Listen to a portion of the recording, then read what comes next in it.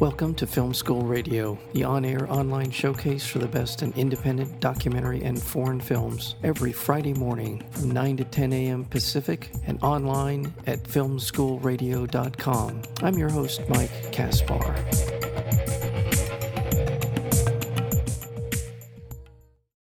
A team of special agents discovers a revolutionary computer program to bait and trap online predators.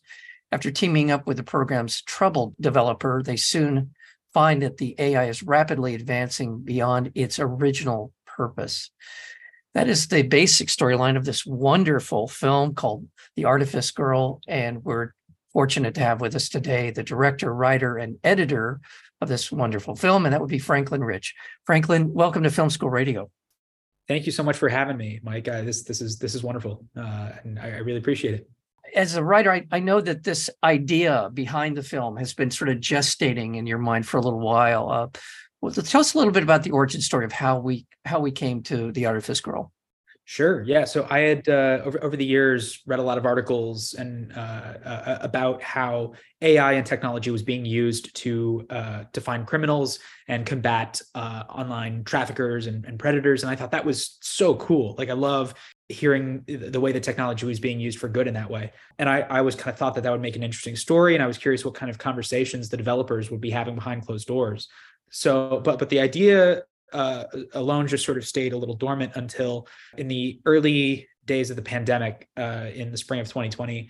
I remember just sort of revisiting the idea and realizing that there could be a thematic parallel between the budding adolescence of AI and childhood trauma. And suddenly that tiny little connection just sort of got me so excited, and I just knew I had to tell the story. So re-examining and reapproaching the story from that perspective, and also keeping in mind the limitations of shooting a film in during a pandemic with one location and a minimal cast, minimal crew. I said, what if the story sort of started in this interrogation scene where the audience was sort of kept up, like brought up to speed through the context of this sequence. But I also wanted to explore big ideas that wouldn't happen for another 50 years in this story. So I said, well, how could I sort of build that? And the idea of doing this sort of the 3-act time jump helped inform the structure of the story. Yeah, the script writing process actually felt pretty easy after the 2 weeks of pure straight research because I have no background in technology or AI. So I did a lot of research into that and criminology and that sort of thing. And obviously a lot of philosophy, ethics, that kind of thing, before even writing out a single word of dialogue. Well, one of the beauties of the film, one of the strengths of the film is that just exactly what you're describing, in that we're all becoming a little more familiar with AI, what it means for us on a kind of a personal level, but what it means in sort of a social, big picture level, possibilities, the benefits, and some of the potential pitfalls that come along with that. And I thought that interrogation scene that you just mentioned, it's the beginning of the film. It really does a great job as not only introducing us to these characters that we're going to be spending time with, but also gives us crash course in understanding the ramifications of what I just described, the good and the bad part of it. And your character is so well suited to be the good and the fraught, if you will, of AI, of Sure. it all. So talk a little bit, it's sort of from a technical level, this first maybe 15 minutes or so, 20 minutes of the film, how you went about sort of structuring it, how you went about kind of introducing these characters, because you did such a wonderful job. It's just a beautiful setup. Let's talk a little bit about that, sort of as from a filmmaker's perspective, what your intents were. For me, because I knew going into this that this was going to be a very dialogue-heavy film. That's it, when you have a low budget and you're dealing with minimal resources and in the midst of a pandemic, again, like you sort of are like, okay, what am I able to do? And I knew that it was going to be dialogue. And so then I just knew that I had to make the dialogue interesting and entertaining. And so when approaching those first 15 minutes, I think you're right. I think it's crucial. I came at it one with the perspective of, okay, if it's an interrogation scene and I did a lot of research watching interrogation videos. There's a certain rhythm that the interrogators have when cross-examining a suspect that I just think is really cool. And especially when you're a fly on the wall with no prior context as to what's happening, you're sort of playing detective yourself, trying to understand what is it that they're going to accuse him of, what's the evidence, what's the speculation, like what's the crime. So I thought like all of that, when writing those first 15 pages actually I felt the best way to sort of keep the audience engaged from minute to minute was I think the way that I had it in the script was every page I set up a mystery, and then the next page tell a secret, and then the next page set up a mystery and then tell a secret. And it was like every page or every 2 pages there was like secret mystery. And that just like kept this nice ebb and flow of information and intrigue. You would never set up a mystery that then you tell the secret to. It's always something that ends like it's this weird kind of cascading sort of wheel of it. But that I think that helped a lot in keeping those first minutes engaging. Absolutely. I would refer to it as kind of a leapfrogging of one thing Yes. over the other until we get, and in the course of that period of time, even within the dynamics of that opening scene, they change. You go, in some ways, you go from, I don't know if a hero is the right way to put it, but certainly the expert, then you're suddenly seen as something completely different in all of this. And then it sort of keeps, just as you're describing, you did a better job, but it just keeps evolving into something more and more. Well, again, as I said in our introduction, you don't shortchange the audience in terms of understanding, to trust the audience to understand or what could be around the corner in all of this. Yeah, just beautifully done. I just, whenever I see a film that is so well structured and so intelligent, it warms me in ways that I'm kind of babbling on here a little bit, but I just want to congratulate you on that. And also the actors involved. Sinda Nichols is spectacular. David Girard as Amos is everyone is so good. I don't know where you found them. I'm not familiar with their work. I haven't seen them before. So let's talk a little bit about their characters and bringing them into the project as well. Sure. Well, first of all, thank you. That was all very kind of you to say. But yeah, the cast, David, Sinda, and Tatum, all three are local to Jacksonville, where we shot the film. And I'd worked with them on several previous projects, short films, stuff that stayed contained in Jacksonville, local projects. So, but we just had a sense of trust, the four of us, and spending a lot of time on Zoom rehearsals kind of helped us sort of get kind of in sync. But no, they are just absolutely incredible performers, and there's not a single weak moment, in my opinion, of any of their performances. Tatum, especially, who was 11 at the time that we started working on this project, is able to play a character that is profoundly difficult to execute, because not only is it such a dense amount of information that she has to exposit and technical jargon and all that, but just the tightrope walk between seeming somewhat uncanny valley in her existence, but then also still strangely human in certain things, and she has to like evolve, and that character has like some very sharp turns that it takes, but she handles it all exceptionally well. And everybody in the cast, I mean, it's because of them that I felt comfortable doing this film, which by all accounts, seems like a bit of a risk, doing a film that's entirely dialogue in one location with 3 people. So, but I couldn't be more proud of them and confident because of them.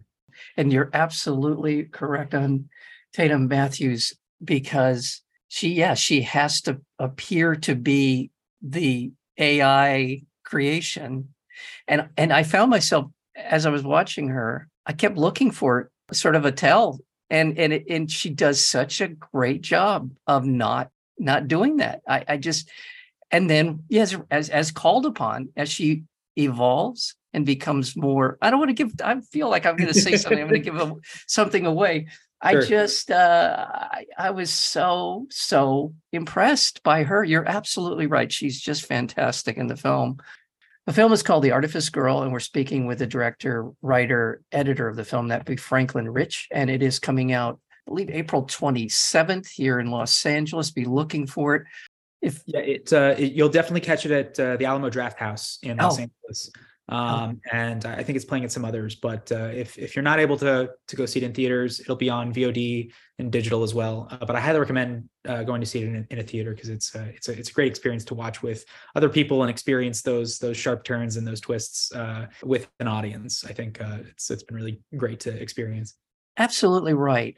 And the thing about that, the thing that you mentioned, seeing it in a theater, because you can't walk away from this film with someone standing next to you and want to make a comment about it. It just begs to be talked about. And there's just such a great vibe of walking out of a theater and just being around other people and having shared the experience of being in that room with something as provocative as this is truly why we go to film. That's why we that's so yeah, I couldn't agree more. And that's so great to hear you say that, because that's really all I want people to take away from the film. I don't want it to necessarily push a message or an ideal, but what I want more than anything is for this film to incite conversations, discussions about the ethics, the philosophy, technology. And I encourage everybody, if when you see the film April 27th, feel free to reach out to me, because I've had to stay silent about this film for 3 years while working on it. So now that it's out, please let me know what you think. Let me know what it's made you think about. I think that's so great to hear. We have to have that discussion, because this isn't just about it's just not about a movie. This conversation is about more than that.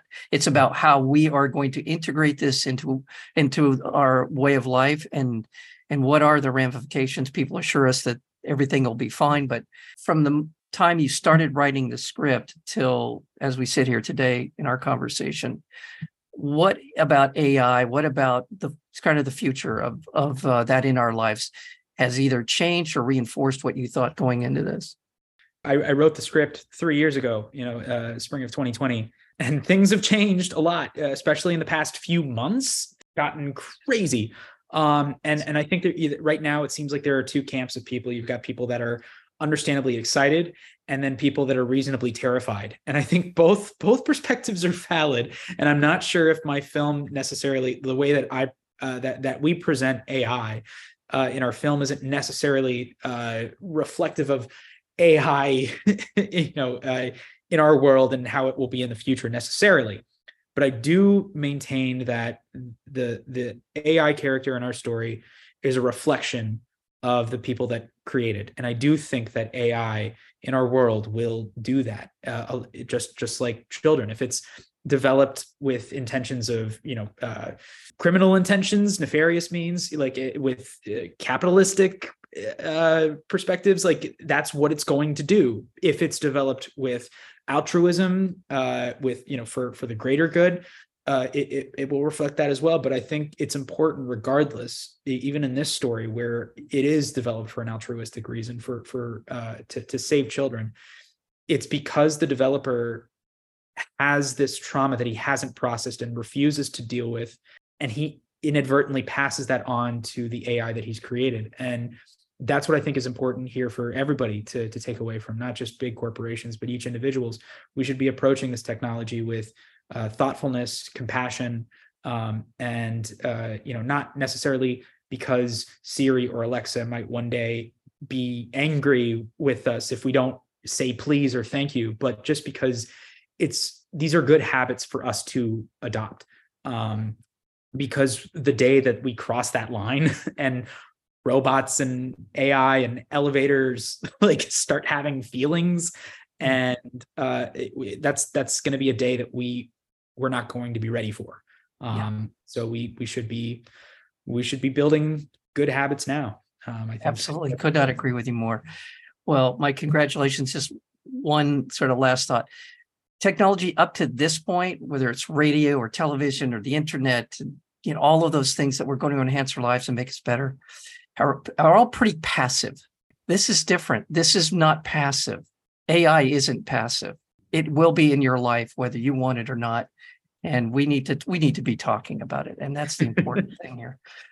Well, the film is called The Artifice Girl, and director, writer, editor. I cannot thank you enough, Franklin Ritch, for being here. And congratulations, all the best. And I look forward to a bright future. I hope you come back whenever the next project is ready for the world. And truly, thank you. Anytime, so Mike. much. Thank you.